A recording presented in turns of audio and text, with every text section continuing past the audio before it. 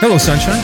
I'm Alexi Lawless, and welcome to the State of the Union podcast, where we look at the beautiful game on and off the field through the lens of red, white, and blue-colored glasses. This week, we'll be talking, 2022. It is upon us. It is our first official podcast of 2022, and what a year it is going to be. We'll be talking transfer news, because there's all sorts of transfer news, whether it's overseas or here, incoming, outgoing, all sorts of stuff like that. MLS moves that are happening on the field, off the field, Pulisic, Manchester United, Don't Look Up, AFCON, predictability, Wolverines, best manager in the world, solo cups, and so much more. But first, joining me, as always, my friend, my colleague, my guiding light, David Mosse, a soccer savant and a Fox Soccer researcher and writer extraordinaire. Mosse, how are you on this Monday, January 3rd in the year 2022? I can't believe my eyes.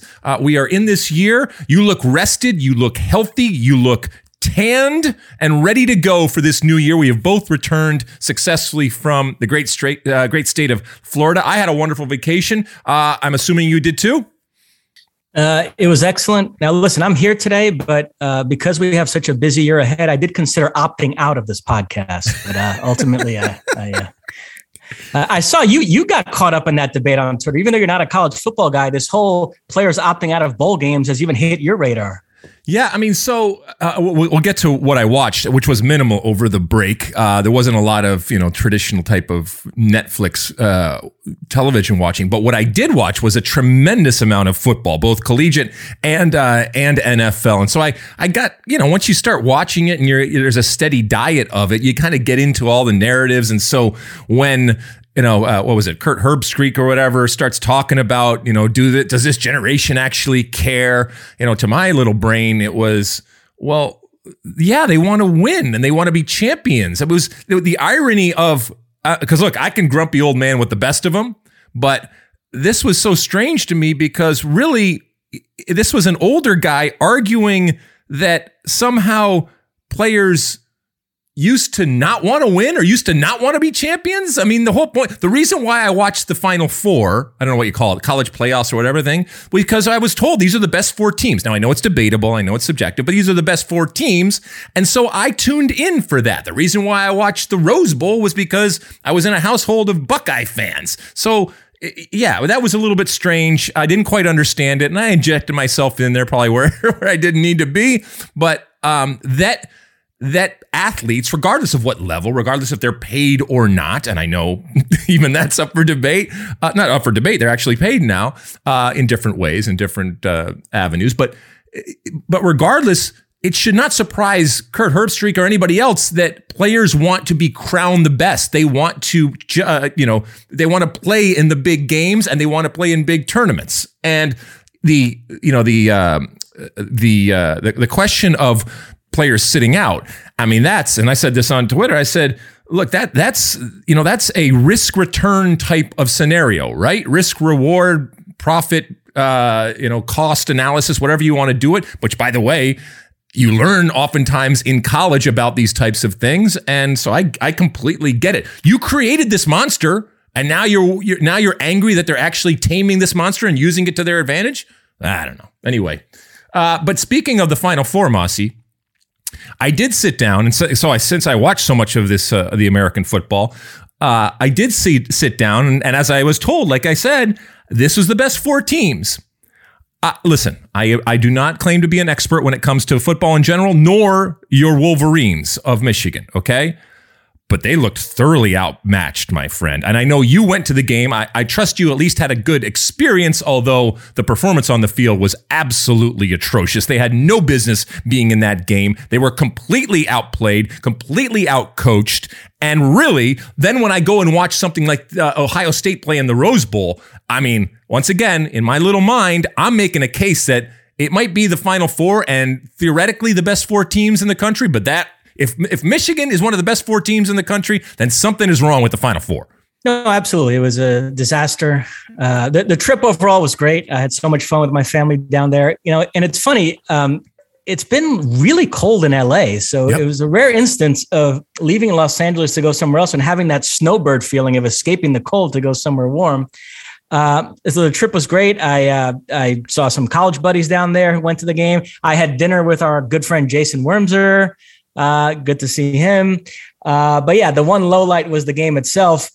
And listen, in the back of my mind, I kind of had a sneaking suspicion this might happen because the SEC conference is just operating on a different level right now. The only Big Ten team that recruits at a level and has the athletes to go toe-to-toe with these big-time SEC teams is Ohio State. So I think Ohio State would have definitely put up a better fight, and they have in past years. They've even beaten SEC teams and won a national championship. So, yeah, I mean, Michigan, whenever Ohio State slips up like they did this year and a different Big Ten team gets in there, this is usually what happens because this was just completely out of our depth. I mean, there's no doubt about it. From start to finish, it was a shellacking. All right. I know people are turning off or at least fading out when we talk too much about American football, but it did, it made the news. And then the Antonio Brown thing, is that his name? Antonio Brown? Is that the guy?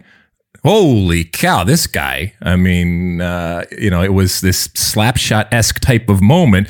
He's quite a character, this young man. Evidently, he's had some problems in the past, both on and off the field. So this is not necessarily a surprise. I hope whatever's ailing him, I hope he gets, the help that he needs because he's got some problems right there. And football, I mean, let's be honest. If he wasn't able to catch the ball, and they told me that last week he caught like 14 passes or something like that. If he wasn't able to play football and catch the ball, I fear for where this guy would be. But anyway, that was a nutty thing to see happen on the football field. Did you watch anything? Because I watched, like I said, not a lot, but I did watch something that I do want to mention. Did you watch anything over the break?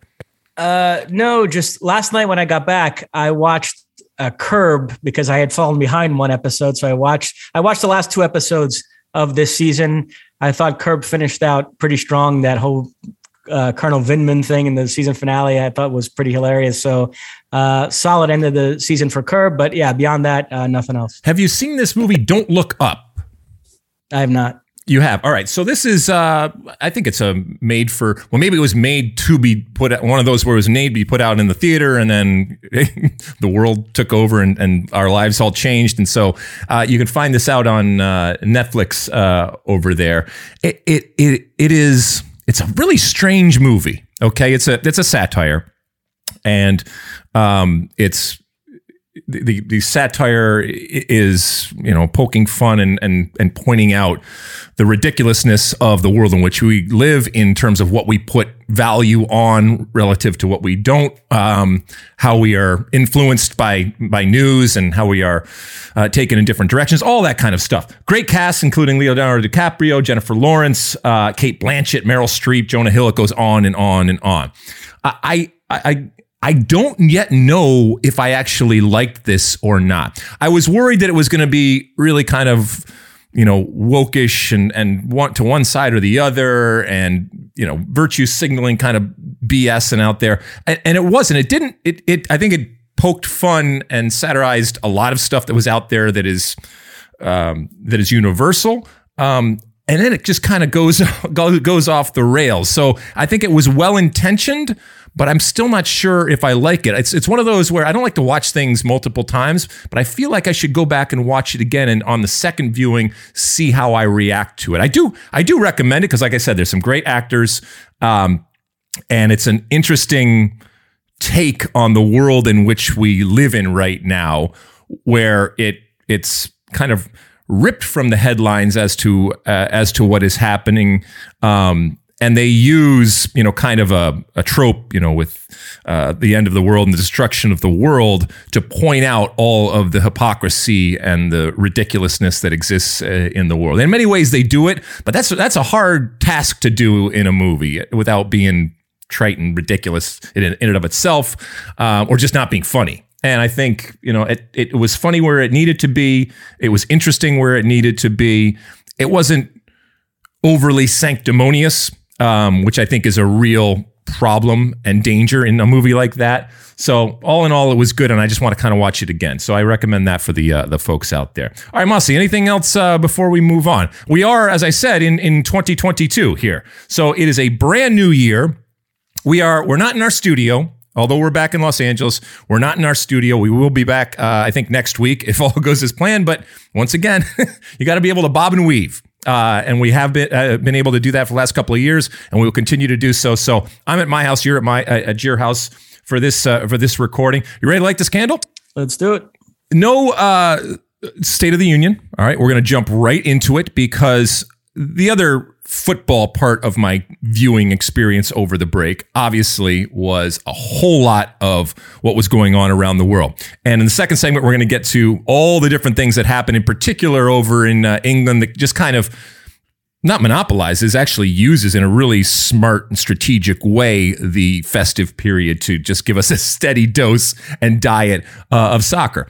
But having said that, there were all sorts of things that were happening, even places like the United States and Canada, and in regards to Major League Soccer, including some what possibly could be monumental type of moments and signings. Now, the rumors regarding Ricardo Pepi. Should we start there, Mossy? What do you think?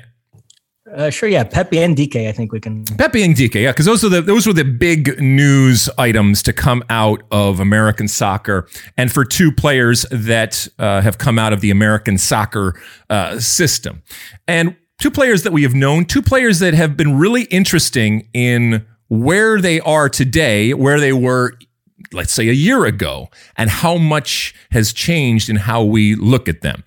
The fact that they have interest should be of no surprise to anybody. We've seen Daryl Dike already has had a spell over in the championship and has done very, very well there. We saw what he did with the national team. Then he kind of petered out, and while there was all the talk about the transfer, it ended up not happening in the moment that we thought it was going to. It ends up happening right now. A little bit of a, maybe of a letdown in terms of ultimately what it is, but still. Daryl Dike gets transferred from Orlando and signs with West Brom from Orlando City.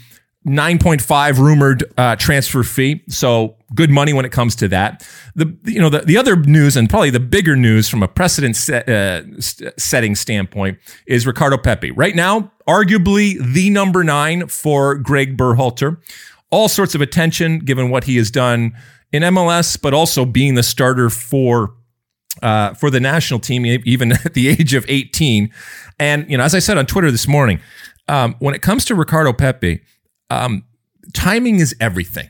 Had Ricardo Pepi been doing the exact same things 5 years ago, or who knows, maybe 5 years in the future, things may have turned out very, very different. But ultimately, he gets to go to the Bundesliga, which we know well, and we also know is a place that is very receptive to young talent in general, but also American talent. And so that checks a box in that it is good. Now, the Bergs were after him. Wolfsburg ends up winning out on this, and the rumored transfer fee is around $20 million. That's good for Ricardo Pepi in terms of the place that he is going in terms of the Bundesliga. I don't know how much he is going to play or what type of play he's going to get, but certainly if you sign somebody that big in a record signing for Augsburg, so I said Wolfsburg, I got the Bergs messed up.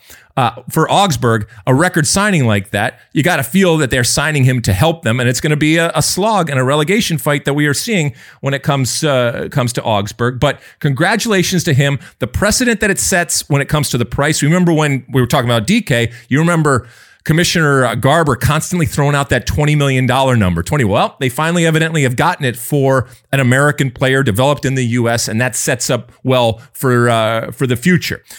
Initial thoughts. Let's start with Pepi when it comes to this transfer to Augsburg for $20 million. Well, I'm going to combine the two, actually. Okay. And look, I've said this before. When it comes to young players, there's no definite right or wrong path. There are exceptions to every rule. There are examples of successes and failures every which way you do it. But generally speaking, if you're a young player, I think, you need to go somewhere where you're going to get playing time. And then if you're a striker, you need to go somewhere where you're going to get service. So I judge both these transfers through that lens. And in DK's case, I think he checks all the boxes here because he's going to a West Brom team that's near the top of the championship, fighting for promotion. But you look at the depth chart, he's definitely going to play. I mean, the general consensus seems to be that he'll walk right into the starting lineup. He's going to a league where he flourished in last year to play for the same manager, Ishmael, who was in charge of Barnsley and has now moved to West Brom.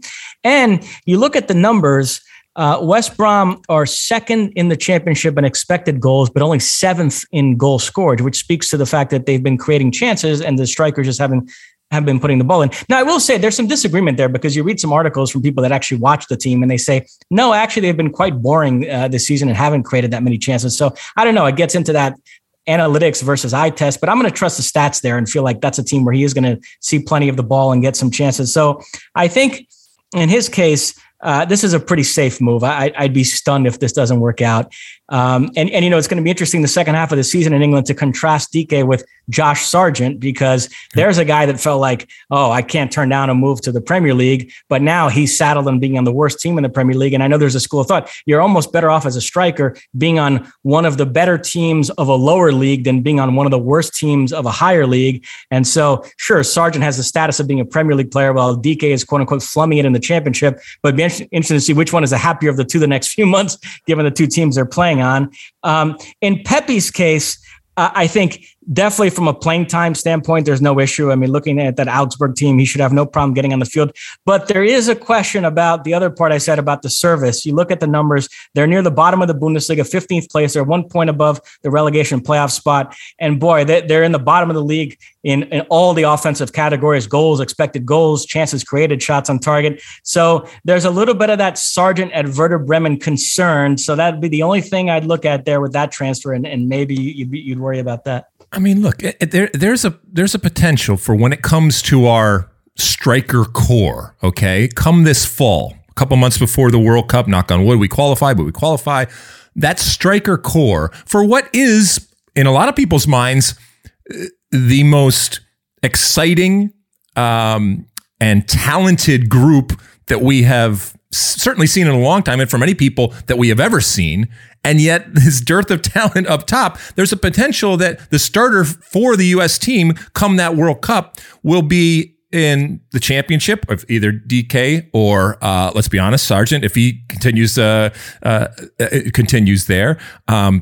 And when it comes to, like we mentioned, Ricardo Pepi, there's a good chance that they're going to go down. So he's in the second division when it comes to the Bundesliga, and God forbid it's Jossie Zardes because he plays MLS, and that's that in and of itself is an indictment, right, to a lot of people. So and once again, you have heard me say that form is fallacy, and the perception of a player relative to where he or she is playing or the level does not always equate with the reality when they get with the national team. So none of that precludes any of these players I mentioned from having a breakout tournament and being the man when it comes to scoring goals up top. But again, I go back to Ricardo Pepi, whose life is forever changed because of not just talent, but also some very, very good timing. I think it was strategic, and I think it was probably smart in this step, and he probably had other offers and other opportunities out there. And if he is, from a production standpoint, looking like Josh Sargent come the fall, it still would not surprise me if there aren't some more twists and turns when it comes to that number 9, and that what we are envisioning right now is very, very different than the reality come November of 2022 in Qatar when that World Cup starts and the U.S. steps out on the field against whoever it ends up being. But these are good things. Again, this is churning it. This is, getting that pump going of talent, having people look at American talent, and especially talent that is playing in the United States, in Canada right now. And when it comes to Major League Soccer or USL, looking at it and saying that this is quality. I can find good talent and paying for it, because somebody asked me today about the youth development out there. Look, there are teams that are spending a tremendous amount of money in the United States to develop their talent. They're not necessarily seeing a return. Some of them are doing it better than others. You mentioned Dallas. Certainly, they are looking right now at their coffers pretty full with with the business they've done just over the last year, and that's a credit to them. Now, the other side of it is their actual team on the field and the people that are paying good money to watch FC Dallas. They're not necessarily getting a value in return for that. But in terms of the development, everything seems to be going their way. And MLS is looking at that saying, all right, great. We want people coming to our marketplace first and foremost and paying that money and paying fair amounts. And this $20 million price tag right now, there's going to be a lot of pressure on the player. And for him to come good and for him to kind of justify this new number. And we remember when Josie Altidore first went and the $10 million barrier and all these different barriers, but this is what it's about. And who knows, maybe this leads to another player going for 25 and going for 30 and going for 40. And I know we've had Miguel Almiron, but I'm talking about a developed player from the United States, from Canada, that is developed oftentimes in Major League Soccer through these development systems that we're talking about. That's the proof of concept that you want, and that's the business associated that you want to continue to make sure that teams around the world, when they are looking into that market and they're shopping, that they go to the United States, that they go to Canada.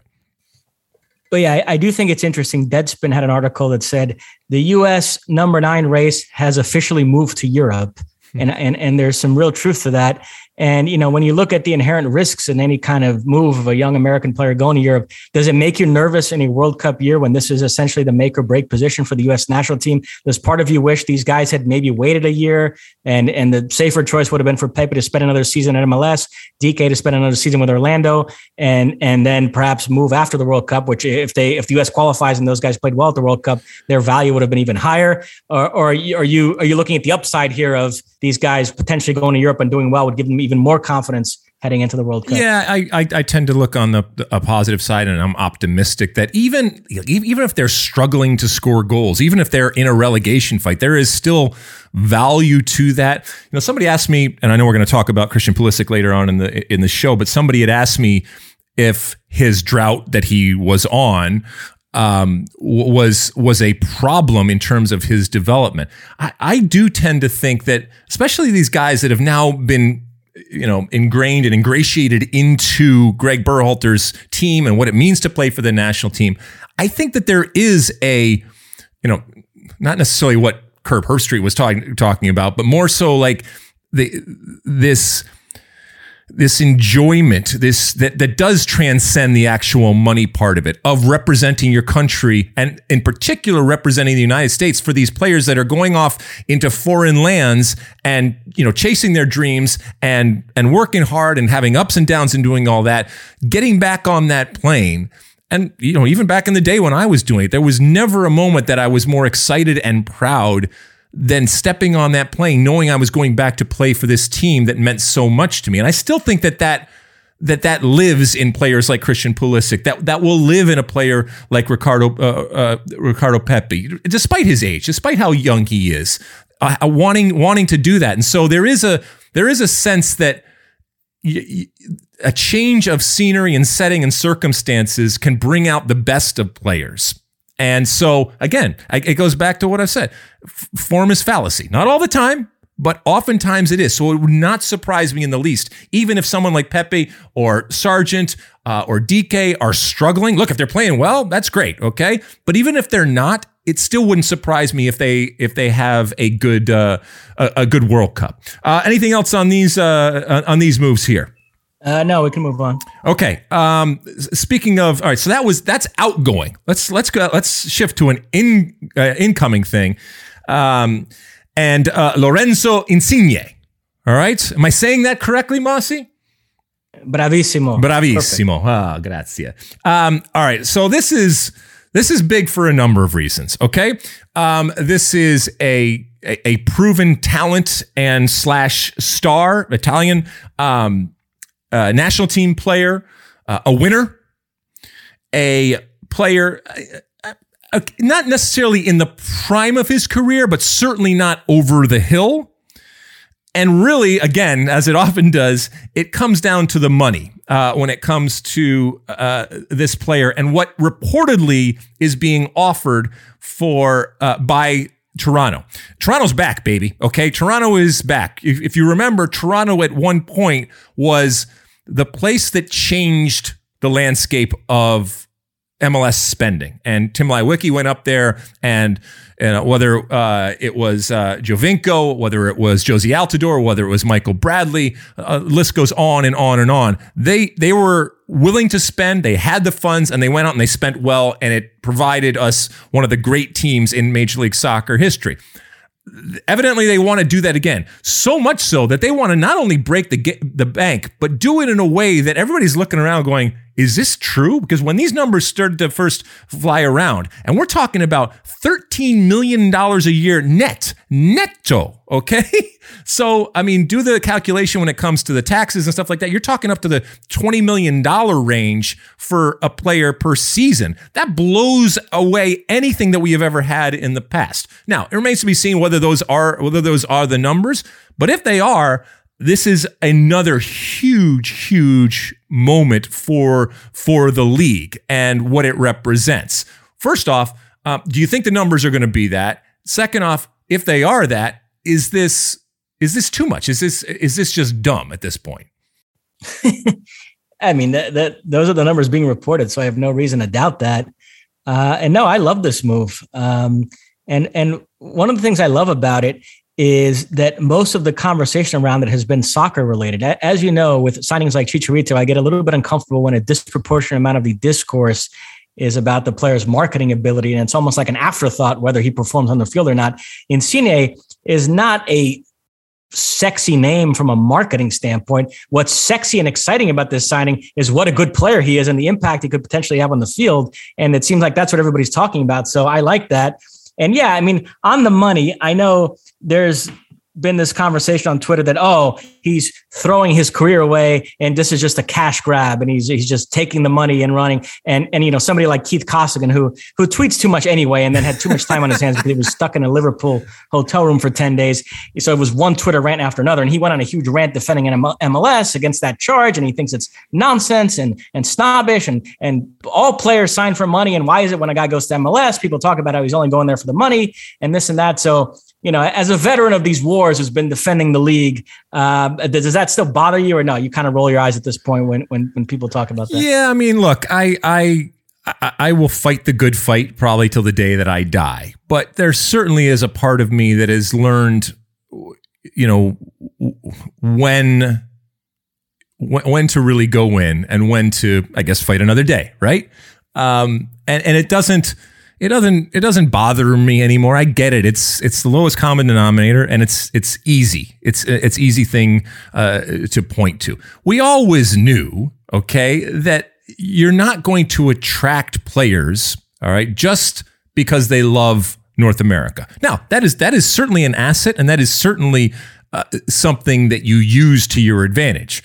But ultimately, you have to make it worth their while, and you have to do big, bold things. And, Toronto, once again, evidently is willing to do that. In the same way, though, that the irony is, I don't know if it's irony, but when the Michael Bradley and Josie Altidore deals happened, the question was not whether teams should spend big money or if it was good that they're spending big money. That's good. My question was, these are players that never would have gotten that deal anywhere else, okay? And so you didn't have to spend that much in order to do it. But there is a value to doing something huge and big and bold and arrogant to it. I don't know what price you put on that or what value you assign to that, but undoubtedly there is a value to doing that. To your point here, this is much less about image. The image is in the money, yes, but this is not a player that everybody is going to recognize. This is not a worldwide star, but this is also money being spent on a goal scorer, someone that does the hardest thing that we do, and that in and of itself makes it very attractive. And immediately, if there are dividends to be had, they are in the form of highlights, and everybody's getting excited, and things can happen up there. And Bob Bradley is obviously has come in and said, "Look, if I'm going to do this, don't waste my time. and let's go do some big, bold things. And I love that they're doing that up in Toronto, and I hope that this happens. I actually do hope that the money is associated with that, and that people say, wow, that is a whole nother level. And when you do that, other people are going to come sniffing, and who knows what this might attract, not necessarily for Toronto, but for other teams out there when something like this happens. But the other thing is, and I think that this is where a lot of the lost in translation thing happened, and and Giovinco and was talking about different things, and the way that he was talking about MLS.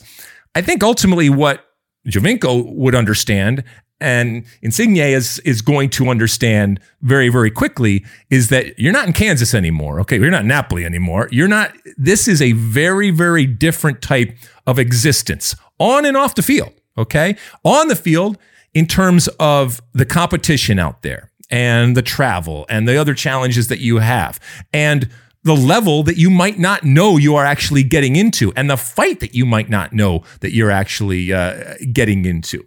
And that's going to be good. I think he is going to become not just a better player, but I think he's going to become a better person for this adventure that he is going on. And I appreciate and respect people that want to kind of get out of their comfort zone a little bit and do things. Now, he's being paid handsomely to get out of that comfort zone. That doesn't always happen, but if he can have the best of both worlds, both get out of his comfort zone and be challenged in a way, in a unique way that he's never been challenged before, and get paid a shitload of money for it, wow. All right, sign him up. And it looks like that's something that's a challenge that he is up for right now. But ultimately, he's like every other player. Score the goal. I know Giovinco is being held up as a cautionary tale as to what could happen to Insigne's international career, but it's a little bit different.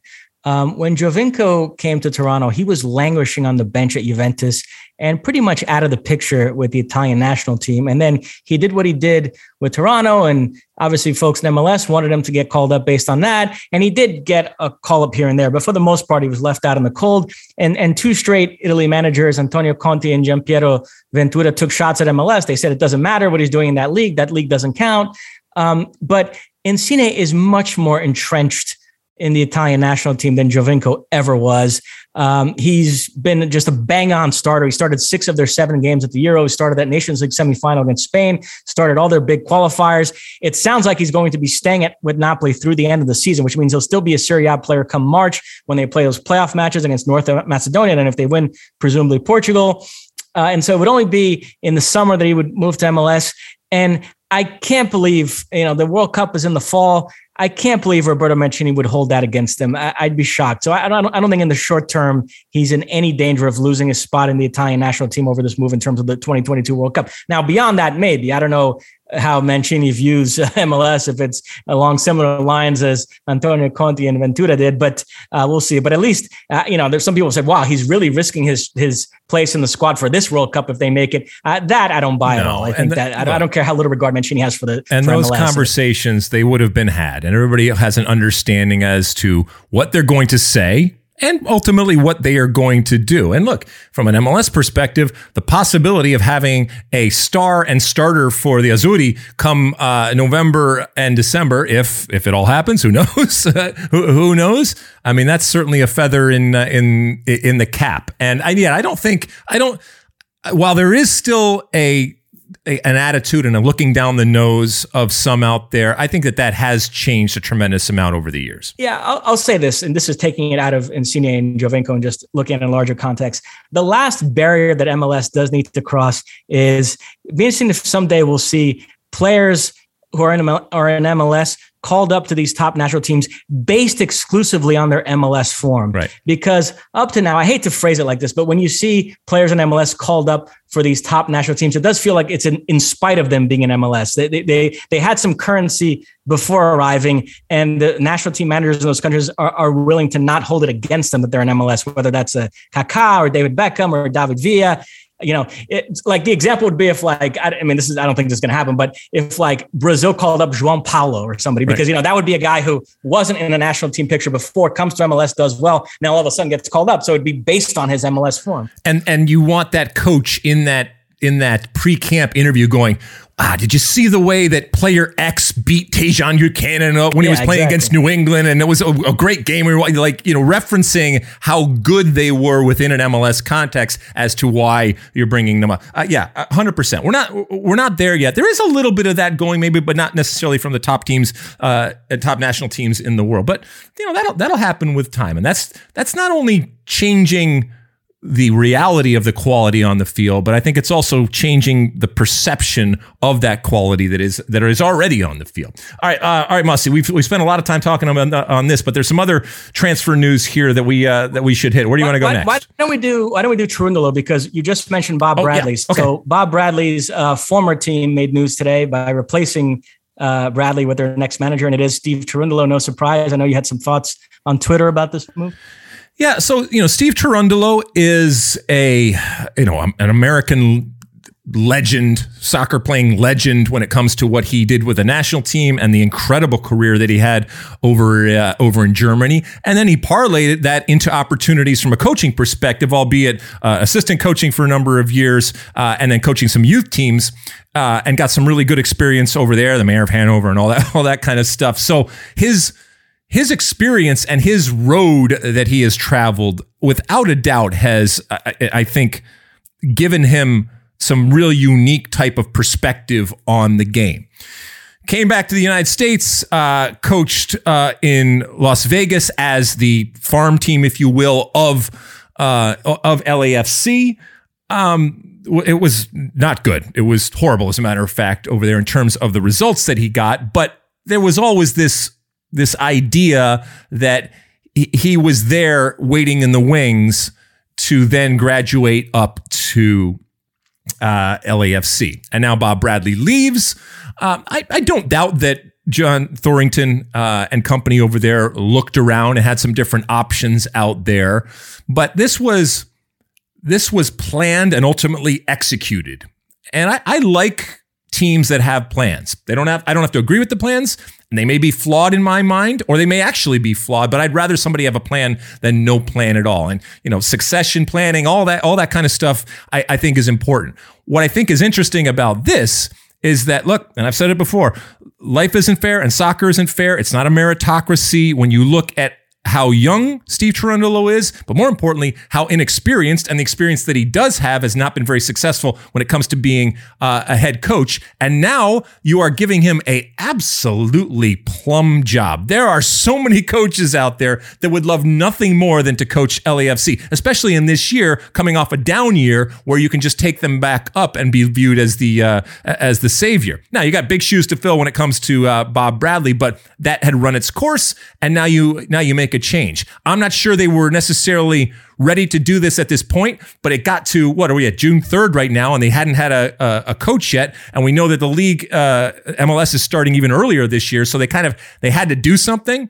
and he was sitting there, and so maybe it's an accelerated program, and once again, I bet you that the coaching community out there, a lot of them are grumbling and shaking their heads or scratching their heads when it comes to this hire. But look, you use the advantages that you have. Find someone that looks at you in the way that LAFC looks at Steve Cherundolo, all right? Even Jesse Marsch, for that matter, he found a way to find different opportunities and different back doors, and I'm not saying that either one of them haven't worked, or either one.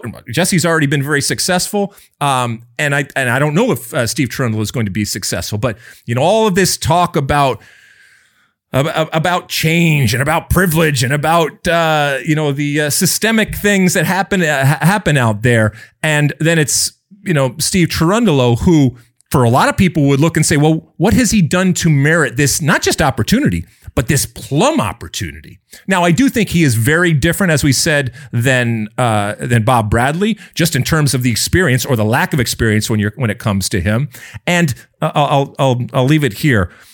LAFC, to me, all right, came in with all guns blazing as an elite super club in Major League Soccer, in the things that they did and in the way that they did those things. This does not smell like that, okay? This isn't Nagelsmann, okay? This isn't like what do you call what do you call really young talent that oh gosh, what's the word I'm looking for? Like wonderkin. Yes, exactly. This isn't one of those situations, okay? And yet he has been given this opportunity. And I hope he makes the best of it, and I hope he does well, all right? But this is, in my mind, a very, very big club. And this does not smell or smack of a big club type of move. What do you think, Mossy? It's interesting. There are certain guys that we all assume will become good managers based on their personality, based on the kind of players they were, and also the experience they've accrued as assistants and being part of some good organizations. But you never know until you're in the chair. There's a Brazilian guy, Silvinho, who is very similar to Cherundolo in terms of his playing career and his experience as an assistant. And everybody assumed he'd be a good manager, and the jury is way out on him. So we'll see. That you're right. He's inheriting as you like to call it, a super club that's so far operated under the highest of expectations, and he's going to be sort of learning on the job here. So it's going to be fascinating. I wouldn't say it's a given that he's going to succeed, but I hope he does, because I think we all like him and think he's a really good guy. Yeah, and he will be learning on the job. And when I think of super clubs, I never think of coaches learning on the job. I mean, we saw what happened with Ole Gunnar Solskjaer and that kind of stuff. I don't know. All right. Or Pirlo. I mean, geez. I mean, there's a perfect example. So it's littered with these guys that have been given opportunities simply, and I'm not saying that Steve Cherundolo is necessarily, because he has done work. He has, in a certain way, more so than others, earned it. But just because you were good, and in some cases great, as a player does not necessarily mean that you can just come in right away and make that transition. Somebody asked me on Twitter, because Steve Cherundolo, I have no doubt, is still incredibly fit and can still probably play the game. Asked me, said, well, maybe he can get into the games and he can garner respect from the players by playing in 5v2s and playing in small-sided games and stuff like that. I said, well, if Steve Cherundolo, I think he's been around the game long enough to know that is the kiss of death, and that is the worst thing that he could possibly do, because I think it only creates a level of disrespect and even apathy that is really, really detrimental when a coach comes in and doesn't delineate and separate his or herself from the actual players. And so I don't think that Steve Cherundolo is going to do that, but he's going to have his hands full, because knives out, my friend, both in terms of all the people around, like I said, when it comes to the coaches that are grumbling about it, and I think in the fan base. I think the fan base it's going to be an arms crossed type of situation, saying, okay, you are this wonderkin, then let's see why they have put so much faith in you and why they brought you over and installed you in Las Vegas to get ready for this move. And, we'll see if he lives up to it. I mean, given the on-field record that he has and the personality and character that he has had as a player, hopefully that serves him well. But we all know that at times it can be very, very different experiences and very, very different worlds. So good luck to Steve Cherundolo, and congratulations to Steve Cherundolo, the new coach of LAFC. All right, what else, Mossy? Well, hopping back into the transfer world and expanding out of MLS into Europe. So obviously we're off and running here in the January transfer window. Erling Haaland, I still think it's probably going to be in the summer, but you're actually seeing some rumblings about the possibility of him moving this month.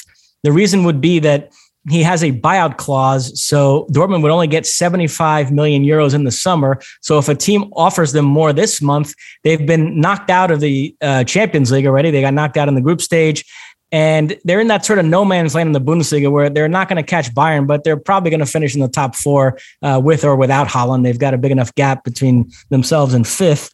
And so, if they got offered enough money, I think there is a school of thought that, why not?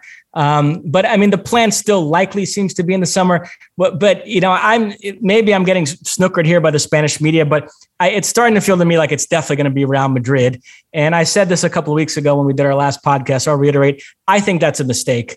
And even Marca, which stands to gain by Real Madrid signing another big name, and in terms of the back pages and all that, they posted an article this morning which was like, how the heck would this work with Haaland, Benzema? Mbappe, Vinicius, and they played around with all these different formations. But the conclusion of the article is pretty much like, no, if the idea is still to be able to play a proper, balanced, functional team, there's no way that this could work. So I don't understand it for a kid who everything he's done up to this point has been so well thought out. Now it just seems like, oh, I got to go to the biggest club possible and the allure of Real Madrid and all that. So I would actually be a tad disappointed if that's the way this goes. But it sounds like, I don't know, I'm getting the sense reading the tea leaves that it's going to be Real Madrid for sure. Well, I'm here for it. I mean, you mentioned Benzema, who, oftentimes is is an unfortunate afterthought, despite how good he is. And he seems to just kind of weather all the storms. And then when all settles, he's there doing exactly what he has done year after year. But at some point, I don't know, maybe they say, all right, we're moving on. And so maybe there's a cascading type of effect here. What would if all of those players are there, let's just say they do it, which I'm here for. And by the way, not only would it be great for Real Madrid, but I think it would be an injection that La Liga kind of needs from a business perspective. But let's say that they did it. Let's say they had all of them. I mentioned there's possibility maybe they get rid of some as part of the whole plan and scheme. But let's just say they had all of them there. Who would you start? Well, I mean, you're saying if you're going to jam all four into the same lineup? Well, I mean, I'm not saying you have to start them all, but they're all there available. I mean, do you start if you sign Erling Haaland? Do you start him over Benzema? I don't know how you could do that. Why? Why can't you do that? At that point, I think at that point Haaland would have to be.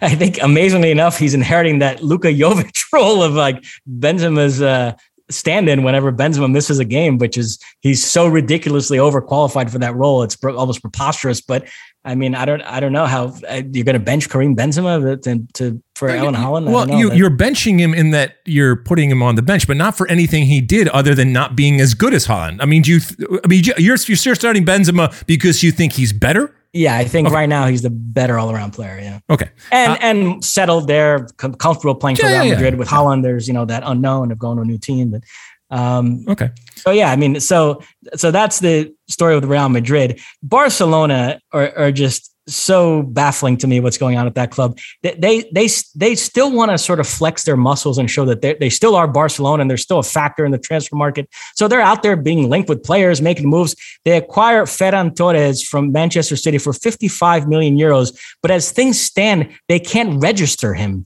because they're above that La Liga salary limit, the financial fair play stuff.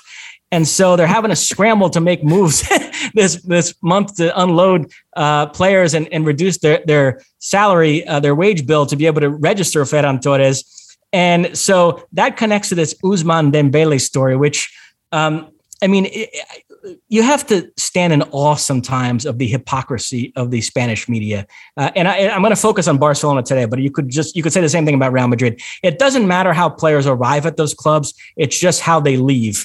So Dembele went on strike at Dortmund, refused to train, even though he was under contract, to force a move to Barcelona. And that was fine. That was actually enhanced his reputation because it showed his ambition and he appreciates what an honor it is to play for Barcelona so much that he was willing to force this move. Coutinho fakes an injury, refuses to play at Liverpool to get to Barcelona. And that's great too. That shows how ambitious he is. But then, Neymar signs a contract with Barcelona that contains a buyout clause. PSG pays the buyout clause. He decides to leave, which you can agree or disagree with the decision. There's nothing unprofessional about that. There's nothing unethical. And he's treated like the worst human being ever. And then Dembele this month. So what's happening here is his contract runs out in the summer. They've offered him a new contract, but it's at a pay cut because, again, they have to lower their wage bill to be able to register Ferran Torres.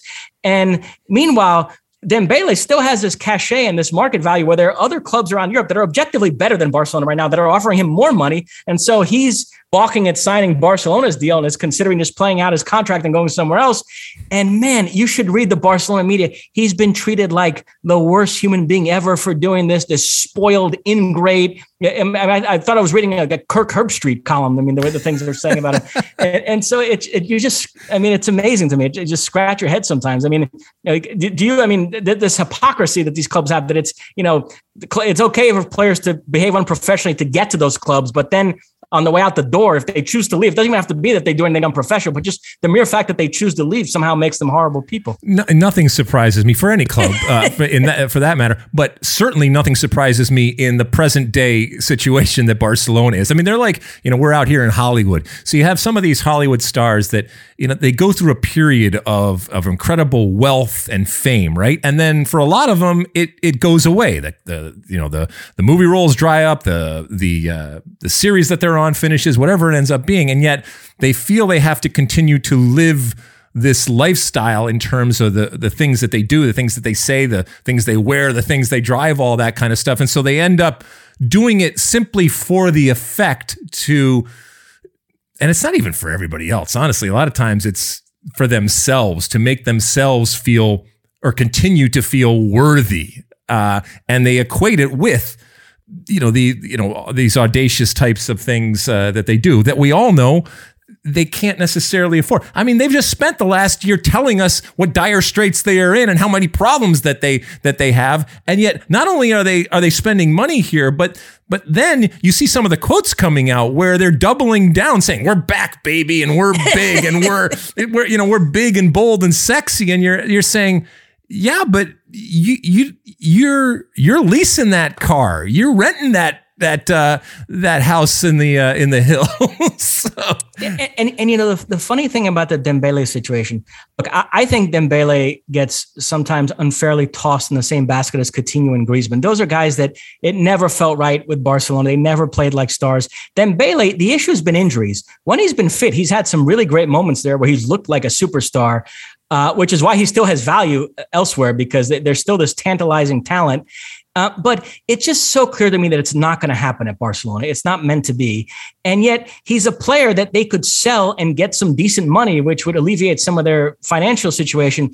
And so he would seem like a prime candidate, a guy that selling him is not weakening their team that much because he's barely played the season because he's been injured. And yet he could bring back a decent amount of money and is like a fairly big salary they'd be getting off the books. So it makes perfect sense to me. And yet they seem intent on re-signing him and yet are offering him a pay cut. So the whole thing is so contradictory on so many levels. Their president, Laporta, came out the other day and said, he's better than Mbappe.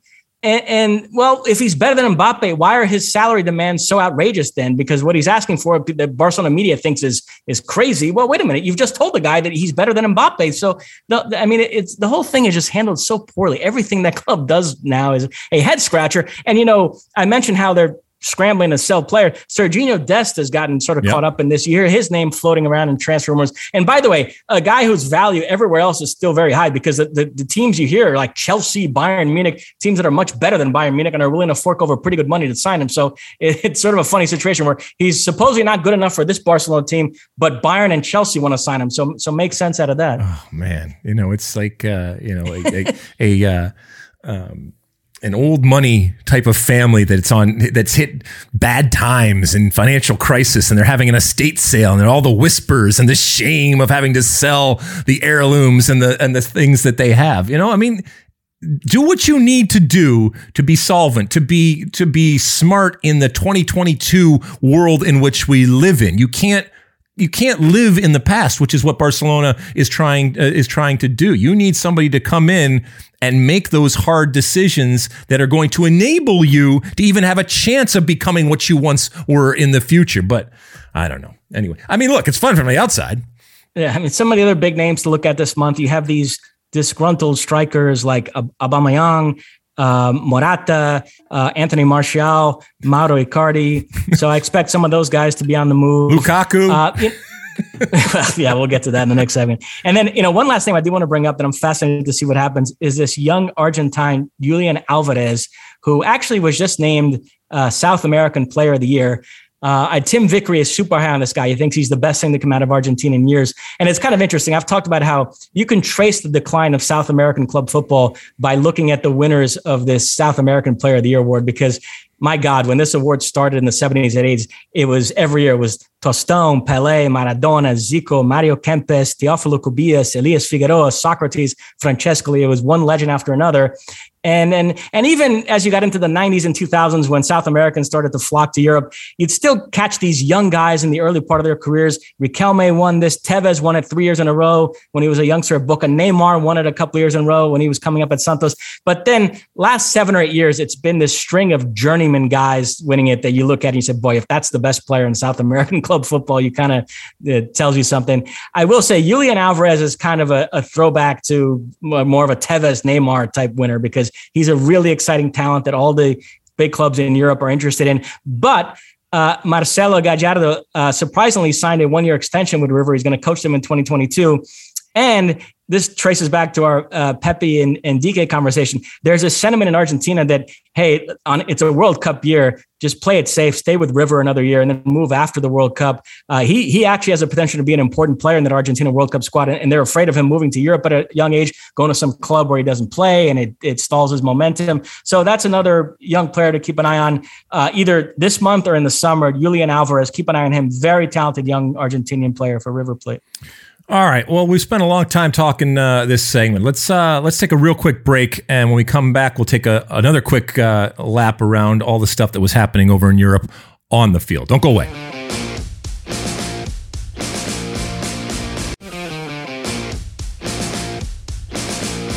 All right, we're back, and as I said in the open, much of my my days were spent in the Florida sun, also watching just the incredible amount of soccer that was on. And a lot of it, obviously, is what happened over in England, because they've done a really, really good job strategically of identifying the holiday season and playing game after game after game. Now, some of it was curtailed this season because of COVID for obvious reasons. And so there wasn't even the same amount. And yet every morning and afternoon, there was games to be had, and some really, really good games and fun games. Before we get into that, Mossy, it seems like it's kind of an evergreen thing, but it seems more amplified this year.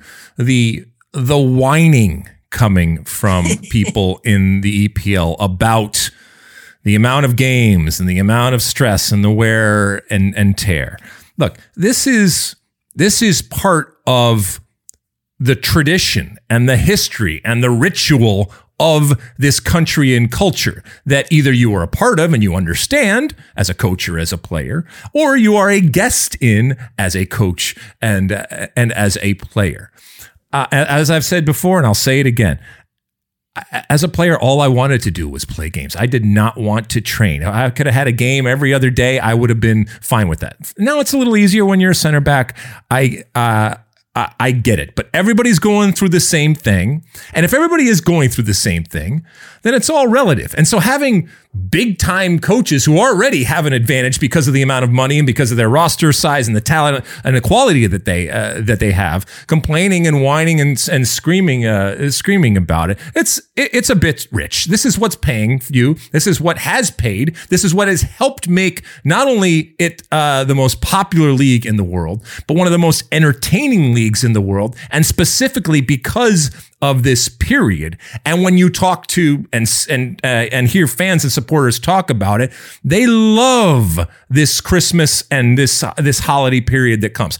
I love it. I think it was inspired and brilliant to have this on a consistent basis, where you basically, not that they don't own the world as it is, but you own it even more in this period. So I love it. And look, I think when it comes to the players, they recognize that this is part of the existence, and this is part of, I guess if you want it a cost, this is part of the cost of playing in the EPL. And it ended up giving us some great games, okay? And I was struck by the fact that all of this whining and complaining and what they call it, whinging or whatever from these coaches, there was great soccer. Of course, there was some bad soccer too, but that happens no matter what. But whatever problems that they were having, and whether it's fatigue or whether it's COVID or any other type of thing, or being hungover or whatever it ends up being, the players adapt, and they found a way to provide the type of entertainment in some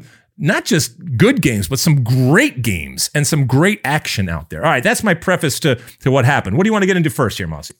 So there were 2 games involving the top 4 teams in the table. Let's take them in chronological order. New Year's Day, Arsenal hosted Manchester City. And listen, here's what I'll say about this game.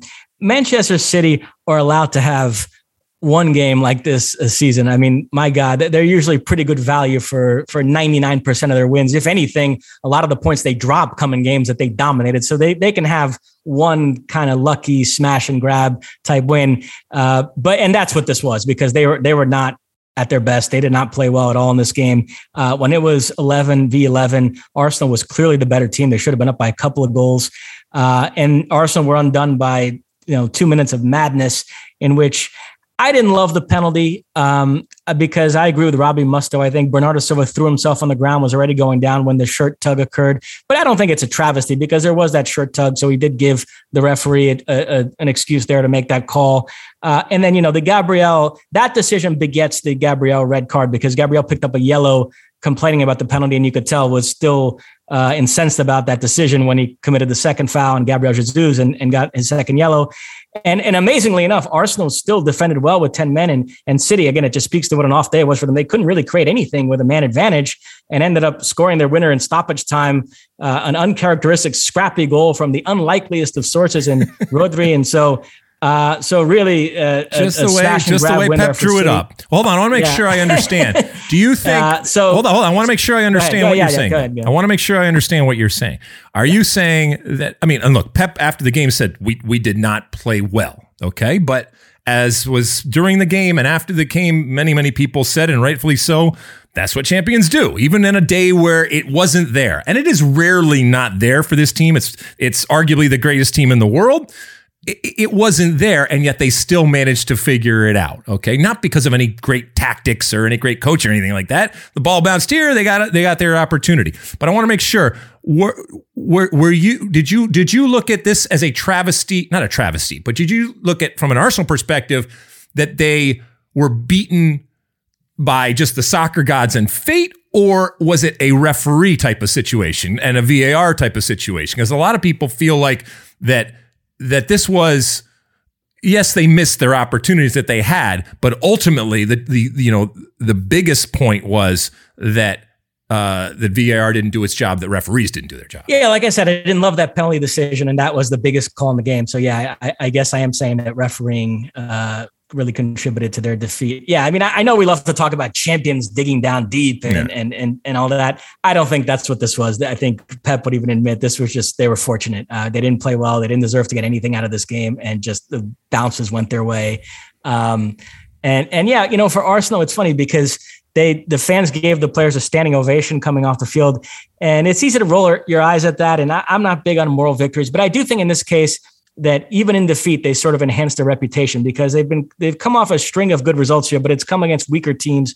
And this performance, I think, did validate that some of the good things they've been doing are real. What do you mean? They got a red card and they had to play a man down. How was that good? But I'm saying the way they played 11 versus 11 against Manchester City, I think validates that some of the improvement they've shown in recent games was real. It wasn't just, they were playing easier opponents, and then when they went up against Manchester City, they got exposed. I think you do see that this is a team that's heading in the right direction. There's lots to like here. And like I said, they just were undone by 2 minutes of madness there, made some mental mistakes. But I think, I can see why an Arsenal fan would take definitely some positives out of this game, I guess. Yeah, well, I mean, that's what Arsenal is at this point. They're taking, just moral victories of actually playing well and putting up a good fight, the little engine that could, against the big bad meanies of Manchester City. All right, what else? So City win that game. So you move ahead to the following day, and look, we all thought this. Chelsea hosting Liverpool, and if you want a title race, the one thing you couldn't have here is a draw. You want somebody to win this game and establish the fact that they're going to be City's chief pursuers. And instead, what do we get? We get a 2-2 draw. Really, it wasn't that well played of a game. It was actually pretty ragged for two teams of that caliber, but it was certainly exciting. And Liverpool jumped out to a 2-0 lead at Stamford Bridge. That second goal, man. I mean, I say it wasn't well played, but there were some moments of genius. That second goal, the ball from Alexander-Arnold, and then the way Salah brought it down, the shimmy past Alonso, and then just chipping it past Mendy. I mean, that was a genius goal. But then Chelsea get back into it with the incredible strike by Kovacic. And then What nationality is he in? The kid that scored the second Chelsea goal? He is just a great player who happens to be American. Okay, he's not an American great player. He's just a great player that happens to be American. Yeah, Pulisic. But before we get to that, should we start with the Lukaku thing? Oh yeah, because that was a big story heading into the game. Absolutely. Yeah. So Romelu Lukaku, striker. Evidently, he did an interview a few weeks ago, and they put it in the can and as the in Italian, and as the presses want to do, they strategically released it. Now, we've talked a lot over the last couple of weeks about lost in translation and meaning and nuance and all that kind of stuff. But I'm going to read some of the quotes here. Physically, I am fine, but I am not happy with the situation at Chelsea. Tuchel has chosen to play with another system. I am not happy with the situation, but I am professional and I can't give up now. Needless to say, those comments did not go down well externally or probably internally. And so the question leading up to this was, were there going to be ramifications from a player in the press basically saying he is unhappy, but also kind of, blaming and calling out the head coach and what that does to the dynamic between him and that coach, but also within the locker room. And locker room dynamics are a fascinating and constantly changing and evolving type of organism that are different at different times. But the question then is, from a tactical perspective and just a practical perspective, is here is this great number 9 for a team that doesn't have a number 9, a true number 9, so much so that they've been playing false nines and players kind of out of position, including Christian Pulisic at times up there. Do you do anything? Do you punish him? Do you sit him out? Well, we come to find out that Tuchel decided before the game that it was enough of a problem that not only did he not start him, he did not dress him. He was not there. So that's how he decided to deal with the situation. And it's probably a fascinating look into the psyche and the strategy and the mentality of coaches that have to manage players and some very, very big egos. And so the question coming on air was, is this the right thing to do? Would you do this or wouldn't you do this? And I think it was pretty much divided. You mentioned, some of the NBC folks and the guys that we were watching there. There were different types of ideas with the recognition that we don't necessarily know everything that was said or everything that is going on behind the scenes or even other stuff that has nothing to do with this interview relative to Lukaku. My point is that Tuchel or any other coach, okay? Yes, there are hills you want to die on, all right? Yes, there are times that you want to make a point.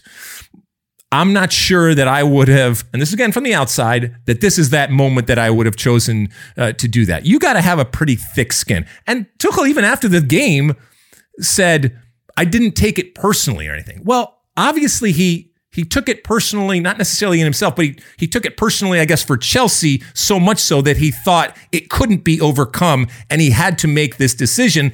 And in doing that decision, I think he did a disservice to his team and did not necessarily do his job. And I'm sure if he were here, he would say, no, you don't understand. There's a bigger picture. There's a long-term type of thing. I can't have this. There's stuff going on inside. All that is fine and well. But you have to be able to look at things, I think, and make decisions, because this is not under 10. This is not AYSO. All right. This is the professional game. And yes, there are dynamics. And yes, at times the players act like they are children in AYSO. But ultimately, you do your job. And your job is to put the best possible players on the field to get a result for your team. And in that moment, because of this, I don't think he did it. I actually don't care about the interview. I would, if I was a coach, I would encourage my players. Say whatever the hell you want. It really doesn't matter. All right? Say crazy stuff, whatever. Let the chips fall where they may. If you have a problem, you can come talk to me and we can deal with it like that. But if I read something in different languages or whatever, I mean, it's so hard to understand what people are thinking and nuance and stuff like that. I mean, unless you say this guy's an asshole. I mean, there's no real different ways of thinking about that. But even if that happened, I'd probably laugh.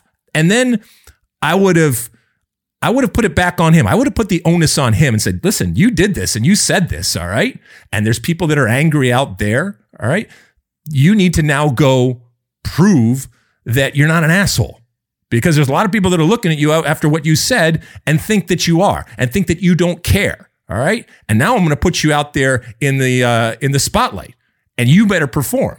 And so, I mean, and use it in different ways and use different ways to motivate. And look, maybe what Tuchel did is the absolute right thing for the long term. It remains to be seen. But I don't think that Chelsea was at its best because they didn't have one of their best players there, simply because of something that he said in the paper. And the latest is they're supposedly having a meeting today, and Tuchel said based on this meeting, he's going to determine whether Lukaku will play in the midweek League Cup semifinal against Tottenham. So But Tuchel was pretty conciliatory after the game, said, no, there's absolutely a way back for him and we can work this out. So the only part of it, the context here is he left Inter in controversial circumstances in the summer and felt like he never got a chance to explain himself. And so this was an interview on Sky Italia, which was for the precise reason of him giving his side of the story of his Inter departure. And so all the stuff about, I love Inter, I miss Inter, I want to come back someday, I don't mind any of that. Saying that Tuchel is playing the wrong formation or I don't like the formation he's playing, that's something that needs to be sorted, because I assume Tuchel is going to keep playing the same formation that he thinks is the best for his team. So they're going to have to come to some sort of understanding on that. Don't you think that's something that is potentially problematic if a player is publicly saying we're playing with not the right formation, under this coach? But players don't like formations. They don't like the style that they're playing. Okay, that's fine. If this is the first time that Tuchel is either hearing about it or senses it, then I don't think that he has his finger on the pulse then of what's going on. And if it is, then okay, fair play. All right, we don't know. Oh, go ahead. No. If you want to transition back to the game, well, yeah. Because I don't want to bury the American lead there, but it was a huge part of the story going in. But what it ultimately did was create an opportunity for somebody to step up and somebody to star. And, coming into this game, we all get excited from an American perspective when American is playing, and certainly when Christian Pulisic is playing for Chelsea, and that's not all the time. We've seen him play actually a number of different positions of late and kind of fill in, whether that's good or bad, it remains to be seen. But ultimately, Christian Pulisic is an attacking player, and so a lot of times we will judge attacking players on the goals that they're getting, the opportunities that they're creating, and doing all that kind of stuff. So, that's how this game's set up. Christian Pulisic is once again starting, but he's not starting is that false nine. He's starting in a much more traditional outside wide type of position. Immediately, Christian Pulisic is involved in the game. He has an opportunity early on that he gets stuffed by the goalkeeper, and immediately the great divide that is out there of whether Christian Pulisic is good or it's not even good and okay, it's good or bad basically, and never the twain shall meet. It goes into overdrive, whether it's on social media or in the stadium. He starts hearing, and you think, here we go. And ultimately, he comes good, and he scores not just a goal, but just a beautiful, beautiful goal to get that second goal, to secure that point, to break that drought, and probably to take off some pressure. And you could kind of feel that this was a moment that he savored because of the pressure that he was under. And it once again, through this evergreen debate that people are having about whether Christian Pulisic is really good for Chelsea or not, it threw another wrinkle into it. And ultimately, I think he came out of it, certainly smelling better. Whether he's smelling like a rose or not, who knows? And this is not a long-term type of situation where you're just going to rely on Christian Pulisic, but he certainly came out of it in a much more positive light than he has been in the past. I still don't think this necessarily changes what Tuchel thinks about Christian Pulisic, but it doesn't hurt. Yeah, Pulisic either had an awful game or a great game, depending on which Max Bredo's tweet you saw. But no, in defense of Max, Pulisic did start off poorly, and it's amazing what a difference that goal made to his confidence, because after that, the second half, he was one of the best players on the field. And he did finish the game at wing back, which I know some people didn't like, but that's Tuchel taking advantage of what he thinks is his versatility. And so, yeah, no, it was nice to see. It was definitely a positive step in the right direction for him. I was going to say that I watched this game on the flight back to LA I was on JetBlue and they get USA. So it was perfect. And it was one funny moment. Do you remember that play in the second half in which Salah was through on goal and he tried a curling shot from distance and Mendy made an incredible save backpedaling? I let out a scream in that moment, and everybody in the airplane turned around. I was like, "What the hell's wrong with this?" It was, but to your point, it was a great game. It was a really entertaining game. I'm not sure. I mean, if you want to get all wonky about it, and the way that it was played, probably people aren't going to like it. But for pure entertainment value, it was one of those games that you just wanted to continue. Let me ask you, did you think that it was a red card in the first? I don't know if you were watching it from the beginning, but did you think it was a red card in the first with Mane? You don't expect there to be a flashpoint 5 seconds into the game, but this really was.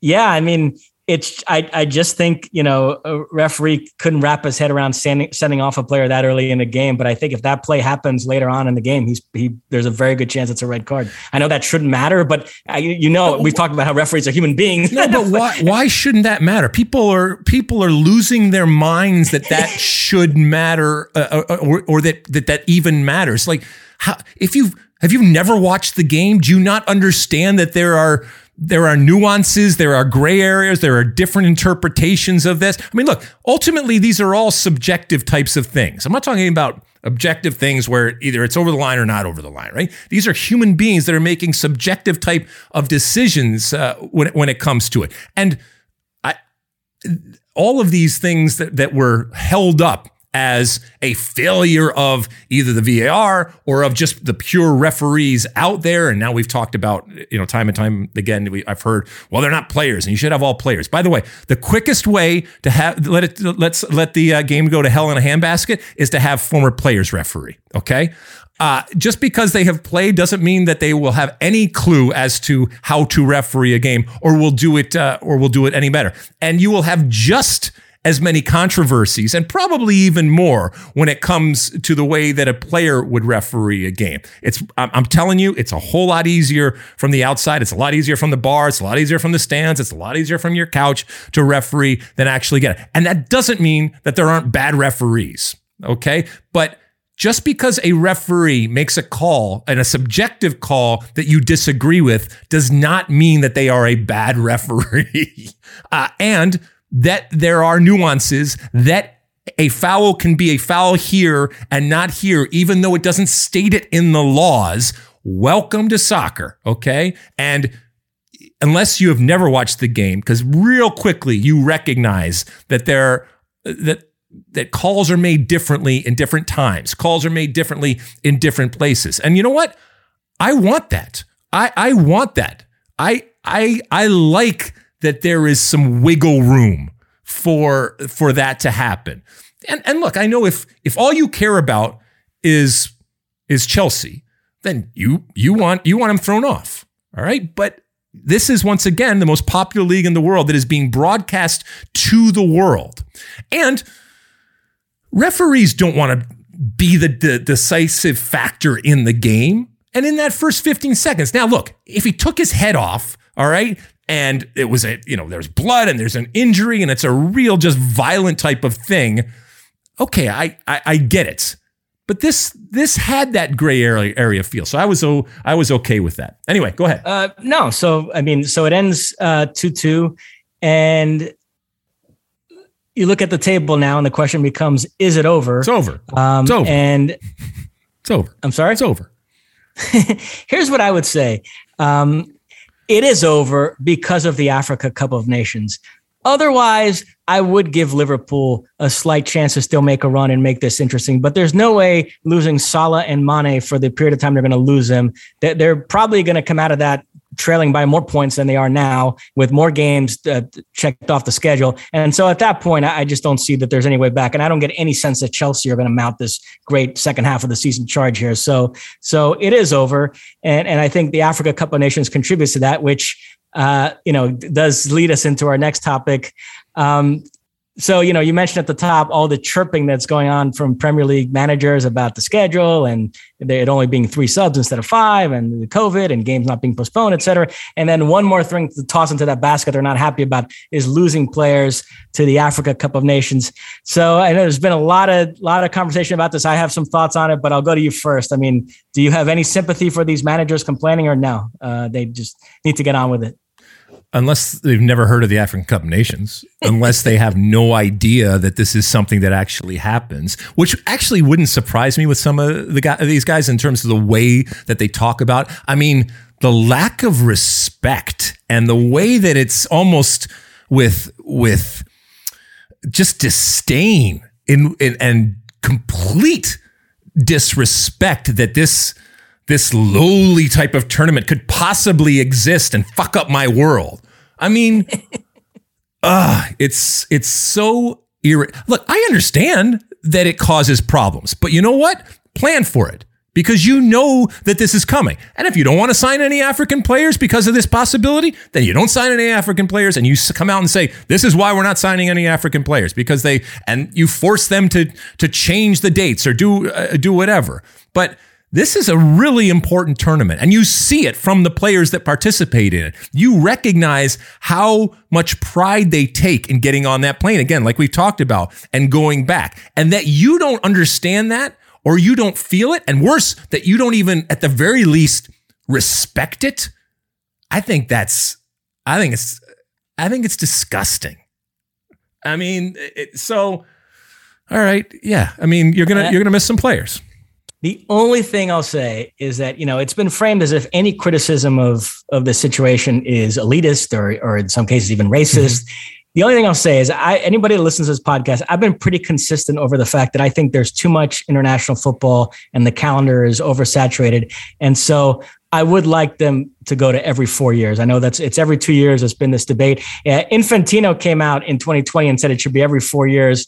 But now he's sort of walked that back a little bit because I think he realizes it comes off as very self-serving while he's trying to push for the World Cup to be every 2 years and be telling other competitions, hey, every 4 years is enough. I mean, come on. So you want to inhibit the possibility of talent and stars emerging and using the AFCON platform, which in times in the past we have seen, to show their wares as a platform, as a shop window to the rest of the world. Again, this goes back to my point about you want to talk about elitism, that type of attitude. But it's not elitism because it is. I would say the same thing about the Euros, the Copa America, the Gold Cup. I think international football should exist in 4-year cycles, and all the international tournaments should be every 4 years. And I think that would allow players to always be performing at their best. And so for me, it's more of a calendar sort of fitness issue. So, people say, oh, would you be saying the same thing about the Euros? Actually, I would. If they change the Euros every 2 years, I'll be the first one to complain about that. So, to have this situation every other season, I think is a bit much. If it's only an issue that comes around once every 4 years, I think, it's not that much of a disruption. People would learn to live with it. Yeah, but you have the ability to enjoy those other tournaments when those things are not being played. And a lot of those players that you are talking about, they don't get that opportunity. So you're looking at it as from your enjoyment of the games that you're going to watch. And you get to watch everything because you don't have necessarily a horse in this race. In the same way, and I know I'm going to deviate here for a second, but in the same way that I don't know if you saw, we talked about Mbappe a little early. Just and you see his comments regarding the World Cup every 2 years. Well, here is a man who's already won a World Cup. He plays for arguably the best team in the world. All right, he is rich beyond beyond most people that exist in the world, and he's saying no, we want it every 4 years. Why wouldn't he want to give others more opportunity to experience what he experienced? Why wouldn't he want to give others more opportunity to have those advantages, to change their life, to fundamentally change their life? This is a back and forth that we do, and it's not without rebuttal, and I get that, but as it pertains to AFCON, I don't necessarily see it as racist or anything. I know that accusation has been thrown around in terms of the way that people kind of look down their noses at it. I just think that you're being disingenuous when you are talking about, and you're being a little bit, you are definitely being disrespectful, incredibly disrespectful to a region of the world that produces so much talent, a lot of talent, by the way, that enables you to do your job. And if you do it, well, you get more job, and that is going to continue to produce incredible amount of talent, especially when it comes to the English Premier League out there. And to crap all over something like that, it's just, read the room, dude. Now you covered the 2010 World Cup in South Africa, right? I did. Yes, I was there. What was the temperature like there? What was it like? It was incredible. It was, because it was for the first time the celebration of a continent that had long been such a huge part of the soccer world, and yet at times was not necessarily to what we're talking about here, respected in a way. And, like a lot of the places that we've gone, there was this desire to welcome us and to show the world a different side of something that either we didn't know a whole lot about or were, misinformed about what was going on. And so, I guess my point is, that's been argued too. There are some places in Africa with the climate to hold this in the quote unquote summer months, June, July, the African Cup of Nations. And so why don't they more often than they do put it in those places? In fact, in 2019, the Africa Cup of Nations was in Egypt and was held during the summer. Now the issue there is that it occurred at the same time as the Women's World Cup, which prompted Grant Wall's infamous "jump in a lake" tweet. So, so maybe if there's a World Cup every 2 years and the member nations of FIFA are given more money, maybe they can increase the infrastructure and we can have stadiums like we see in Qatar that are climate controlled, and you could possibly have that AFCON thing happen more easily in the summer. I'm all for that. I understand that it happens at this time. I recognize is unique, is different, and poses challenges. But once again, this is not a surprise to anybody. If they found a way to make it work and everybody was copacetic and said, this is great, we're going to do it in the summer, like a lot of these tournaments that happen, great, no problem. But you think they would have found a way to be able to do that. So obviously the challenges are too much, either when it comes to logistics or temperature, or, who knows, politics or anything like that. They are too much to overcome at this point, but who knows in the future. And, by the way, one last Premier League note before we move on. We're taping this on a Monday. Manchester United lost at home to Wolves today. I was big on the Ralph Rangnick move. It's early, but so far he hasn't exactly covered himself in glory, but we'll see if. So is this Rangnick out or Armas out? What are we looking at here? Seeing Chris Armas there on the sideline, good for him. But this is, this is a disaster right now. The anger and the angst and again the consternation coming out from Manchester United right now after what happened. Not just the loss, the way in which they lost, the just complete lack of any resemblance to anything in the past that gave people pride and hope as one of the great teams in the world. And it's not even a shadow of their former selves. What is less than a shadow? Nothing. It's just a vanished form of themselves. And so, it's not going well for the red side of Manchester. And then I know you said the Premier League had monopolized everybody's attention, but La Liga did come back this weekend. Real Madrid suffered a shock 1-0 defeat to Getafe, which does open the door for Sevilla if they can win their games in hand to make this interesting. We'll see. Atletico beat Rayo Vallecano 2-0, Correa with both goals. And then Barcelona, who were missing a slew of players. Xavi wanted this game postponed, but it was played. They beat Stu Holden's Mallorca 1-0, Luke de Jong with the goal. Barcelona, for all their struggles, are only 1 point out of fourth. So it's trending towards them finishing in the top four. I think Betis is the team that's in there now that'll probably drop out. It'll be Real Madrid, Sevilla, Atletico, and Barcelona in some order. So if they can salvage a top four finish this season, it won't be such a disaster. I will say, looking at the landscape of the top five leagues in Europe, Bayern and PSG 100% are going to win their leagues.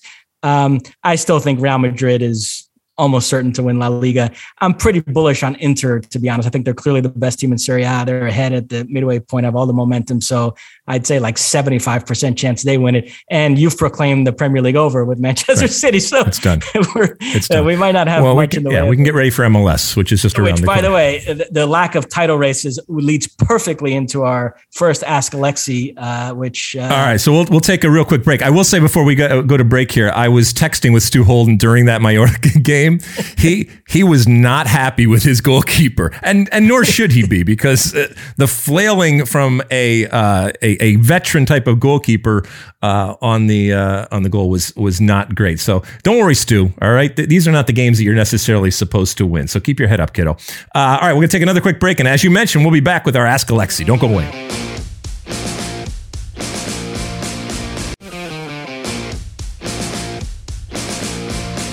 All right, we're back, and it's time for Ask Alexi. You send in those questions on the old Twitter machine or Instagram or Facebook. And, of course, we have our State of the Union podcast hotline, which is 657-549-2297. That's 657-549-2297. You can call in a little bit more leisurely way, express yourself, but still try to be efficient. And, hopefully it's something interesting. And like I said, it's done in a timely manner, but it's just a different type of way. And we've had some wonderful questions over the year. That hotline has really paid dividends. We have a bunch of Twitter questions this week, Mossy. What do the people want to know about? First up, at Joe Herbers asks, what do you think of this study showing the results of European football matches are becoming more predictable? And he linked to this article, this study that was done after analyzing 26 years worth of European soccer matches. Scientists have determined the games have become more predictable over time and the home field advantage has vanished. They concluded our findings highlight the need for stronger regulations around club incomes, expenditures, and player salaries, including more effective caps. What do you make of all that? It sounds like that after all the data and numbers are crunched, that parity produces a situation where it is less predictable. And you don't need me or anybody else to tell you that. So, yeah, I understand what they are saying. I do think that it's not just the analytics that have come into play. It's the philosophy. It is the adherence to possession or patterns. And look, patterns and tactics have always been involved. But I think the positional type of coaching, the adherence to playing a certain way, especially when it comes to playing out of the back, has lent itself to teams being more predictable. And let's be honest, first off, so we should maintain some perspective, because I still think that soccer, more so than any game out there, is unpredictable. More so than any game out there is chaos theory. It is left up to the gods, despite all of our notions and all of our work and all of our coaching and data and different things out there. When it comes right down to it, the human beings on the field decide what happens. And yes, there are predictable type of things that you can see coming based on data that you have. But, we talked earlier, the goal that Manchester City scored to win the game. Nobody's teaching that. Nobody's telling me that is going to happen. All right. And until that actually happens, okay, fine. Because you can do that in other sports. You can be much more predictive about what's going on. Having said that, we are at a point right now when it comes to our game, and the data backs it up, where it is more predictable. That they are looking at, like I said, stronger regulations around club incomes. Yeah, okay, yeah. But who wants to do that? Because while that might increase parity, it fundamentally changes the power and the structure, if you will, that has been such a tradition and such a part of the culture. So much so that, while I talk about super clubs, the reality is that there are clubs that as many people love as hate, but then there are the little clubs where the romantic notion is equally as strong with those people. So if you want to change it, you can get a situation where it's less predictable, like MLS. I mean, I tell you each and every week, despite the separation that has happened, it is still the most unpredictable league, I think, in the world. And I think it will remain that because of the restrictions that are in place and because of the things both on and off the field that are done specifically to increase and maintain that type of competition. If you can tell me right now who's winning MLS Cup next year, you're a better person than I am. All right. And you're a hell of a lot smarter than I am. We all try to figure that out. And yet, we were just talking about some of these leagues that for all intents and purposes are done already because they've spent so much money. They have so much more talent than the majority of other teams that, of course, you can predict that for the most part, that's what's going to happen. And now you can actually predict from a stylistic perspective how it's going to go. And we have a much better, wealth of data out there to sort through and be predictive. Could Europe benefit by taking ideas from MLS? They could. They probably can't say that they are from MLS. And I'm sure that there are. Look, we've talked about this before. If you gave every team in the first division the opportunity to assure that they wouldn't be relegated, they would all jump at that. Now, some of at the upper tiers would say no, but they could afford to do that because they know they're never going anywhere. So would that be beneficial to the game? I don't know. You're like I said, you're fundamentally changing the culture and the tradition that has existed. Anyway, I don't think that is necessarily going to happen. There will be some things and fiscal responsibility. They've tried with financial fair play and all that kind of stuff. It's only as good as how much you police it, right? But it does. If you're the Bundesliga right now, you are selling Bayern Munich.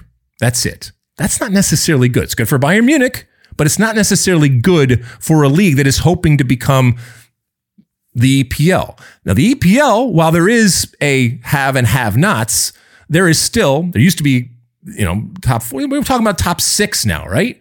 Of real teams that can fight and can win. And that's a good thing, that type of parity. And, so maybe you get some leagues that do that more. And I do think that it hurts the general popularity and the ability to grow when it comes to some of these leagues. The irony is that we could actually benefit from some of the things that happen over Europe. We could actually benefit from a broadcasting perspective by having super clubs, by having teams that go above and beyond and are given the opportunity to outspend and to be those big, bad super clubs that as many people hate as love to watch. So we'll see. Anyway. Yeah, my take on it is this study confirms what we already know. We're living in the super club era. European football has never been so top heavy and predictable. And it's driven by money. The gap between the haves and have-nots keeps widening. And it's amazing because you still meet people that try to fight that premise. My favorite line about this, I quote it on the podcast all the time, came from Miguel Delaney. He said, citing the occasional success of a low spending club or failure of a big spending club as evidence that money doesn't rule football is like clinging to a few cold days to dismiss global warming. The larger trends are undeniable. And it's true because when you start talking about this, you still get the occasional knucklehead who's like, well, Leicester won the Premier League. Yeah. So it's not about money. And that's an exception. That's anecdotal. Right. Look at the larger trend. Look at some of the clubs that won the European Cup in the 60s, 70s, 80s, early 90s.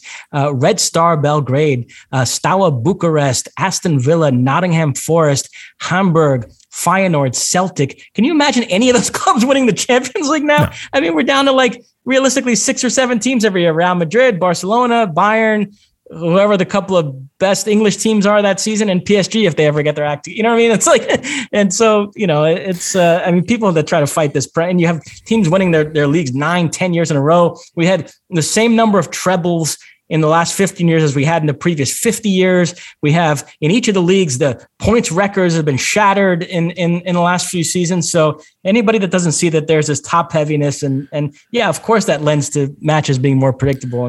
Well, what they should do is they should take all of these big super leagues and kind of just put them all in where they all play each other in a league of themselves, right? Because then it would be interesting and then it would be competitive. All right. Anyway. I see what you did there. Yeah. All right. All right. Listen, what else do we have here? What else is going on? All right. It's really a question, but 442, they put out a list. They said, who's the best manager in the world right now? And they put together their list of the top 50. And whenever these lists come out, whether it's for players or managers, some people bristle at the Euro bias of it.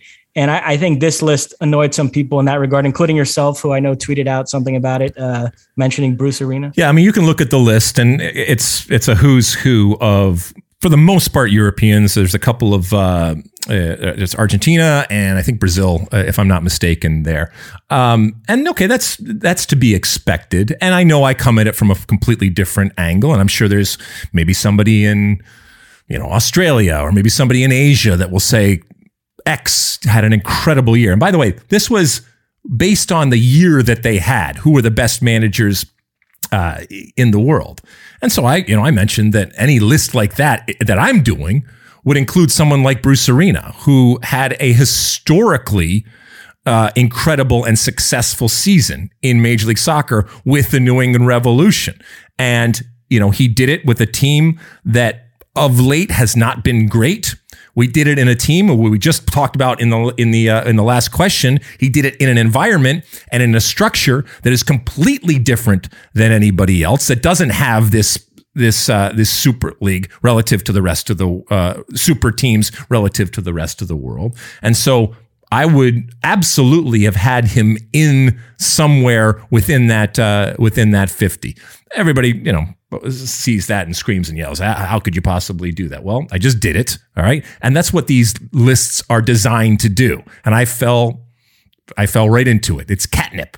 It's catnip to people, including me, because you look at it and why isn't this person here? And this person should be here. It's designed to foster that type of debate and that disagreement. And that's exactly what it did. So, who would you have on that list? But when I look at it from an MLS perspective, and look, I can name a bunch of coaches that had really, really good years and did more with less. You look at someone like Jim Curtin in Philadelphia. Do they rise to the level of 50? I mean, for the most part, the reasons why they are these names are on this 50 is because of where they coach.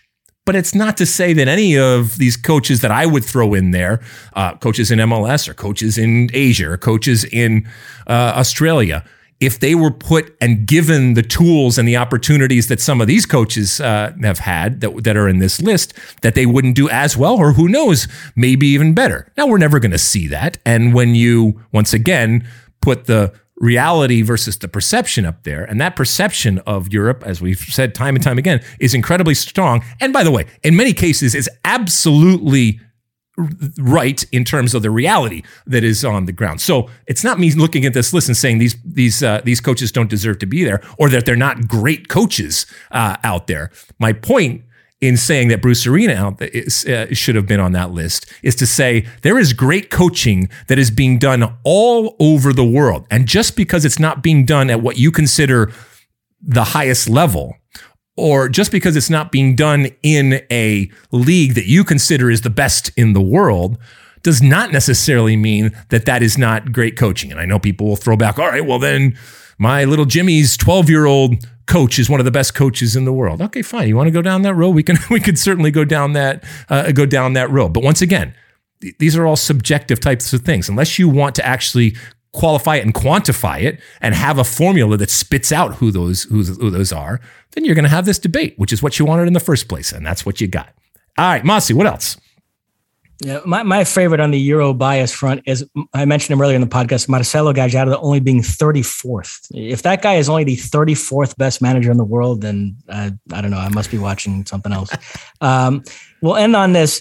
At Ted Sad one asks, favorite soccer win of 2021, and then he adds, Merry Christmas. Oh, I'll tell you what. Let's take a break, and when I come back, we'll finish it up. We've really gone long today. We appreciate if you stuck around here to the end. We'll finish it up because I will tell you my best soccer win and memory from 2021 after the break. This is a good way to kind of give you my one for the road here. So we'll take a quick break, and when we come back, yes, my favorite soccer win of 2021.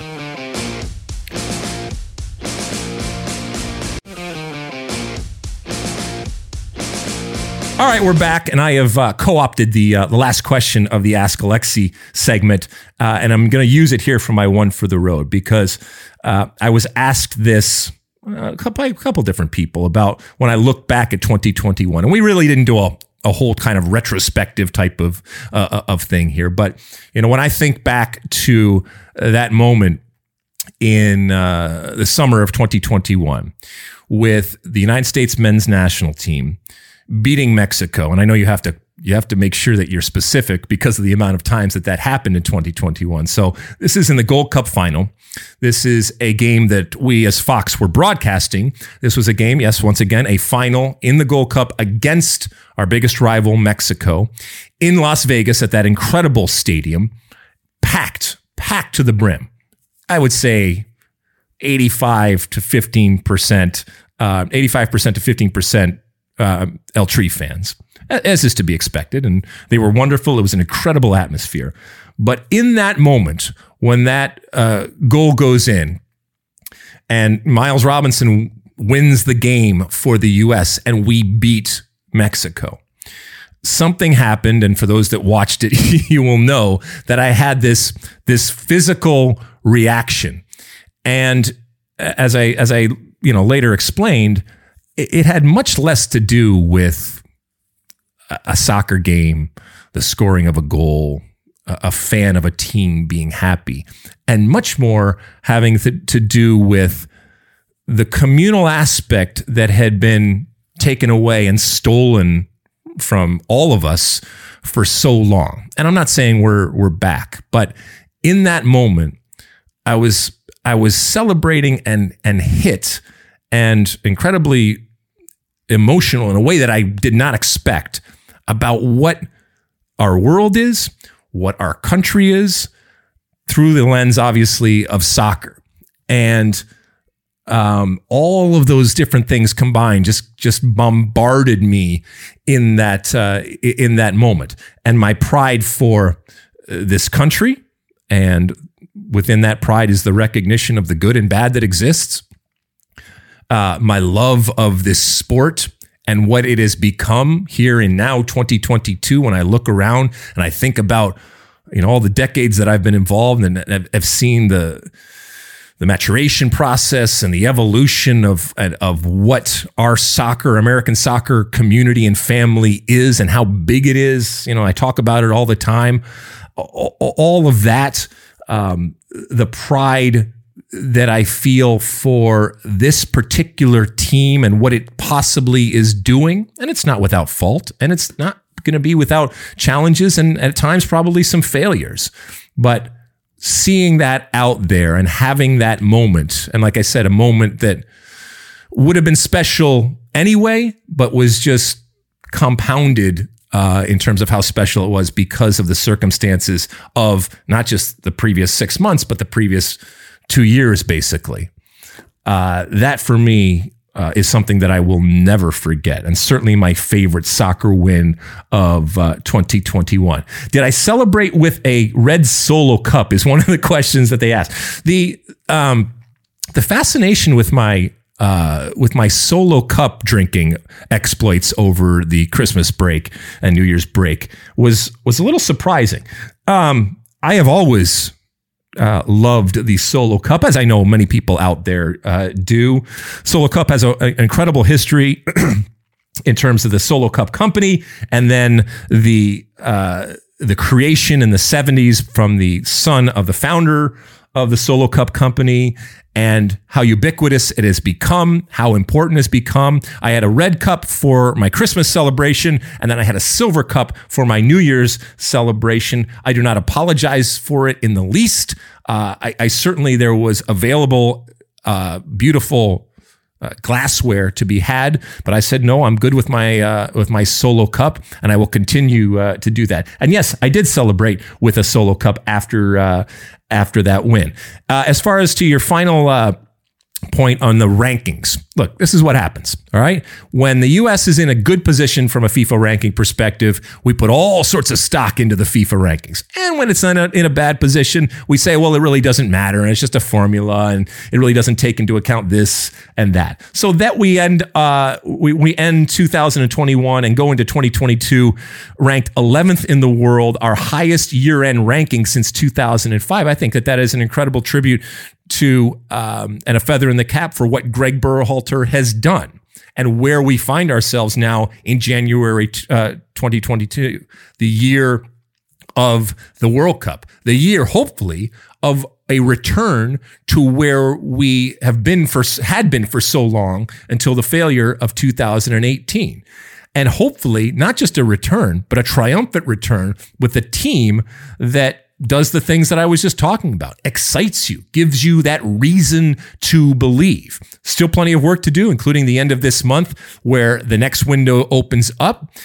We will be doing one of those games. When I say we, I mean Fox. We will be going to the great state of Minnesota and freezing our ass off in the most beautiful way possible in what is definitely going to be a frozen tundra type of once-in-a-lifetime type of experience up there for one of those qualifiers. I cannot wait to do that, and I can't wait for that whole experience. Most importantly, I hope we get those 3 points, and hopefully that 9 points, and put this to bed so that we can start planning for a successful and exciting and incredibly interesting November-December World Cup in Qatar that involves the U.S. men's national team, and as we know, didn't involve it last time. And so we put that right. Greg Berhalter puts that right, and we start justifying some of this incredible hope and excitement that we have revolving around this team, including players that we've talked about on this podcast already, and whether it's a Pepi or a Pulisic or anybody else out there. There's a lot to be thankful for. There's a lot to be excited about as we enter 2021. So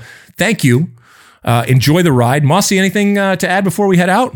No, that's it. Excited to get this going again for 2022. It's fun. We're back at it for another year. We round the corner into 2022. It's great to be in a World Cup year, and I can't wait to see how it all shapes up for the U.S. men's national team and for the world when it comes to a World Cup. There's something special about a World Cup, and that we have this runway up to November, December in Qatar. It's going to be fun, but there's still a lot of work to do and a lot of soccer going on. So we're going to hit on as much as we possibly can. And we appreciate that you continue, or that you, maybe if you just joined us, that you are taking this ride when it comes to the State of the Union. Again, continue to use those platforms out there and that hashtag Ask Alexi. Continue to send us questions either on social media with that hashtag Ask Alexi or on the State of the Union podcast hotline, 657-549-2297. That's 657-549-2297. Continue to write and review and rate and subscribe and do all those different things. There is rating now on Spotify, I'm told, so make sure that you hit those ratings, and hopefully it's a good rating. Hopefully we're giving you some bang for your buck here. Hopefully we're giving you something interesting and entertaining each and every week. We know we veer off every once in a while, and some shows are better than others, but we like to think we've hit a cruising altitude here where most of them are at least acceptable. We'll settle for acceptable, right, Mossy? That's all I ever shoot for in life. All right, well said, my friend. We will talk to everybody again next week, and until then, and as always, size the day.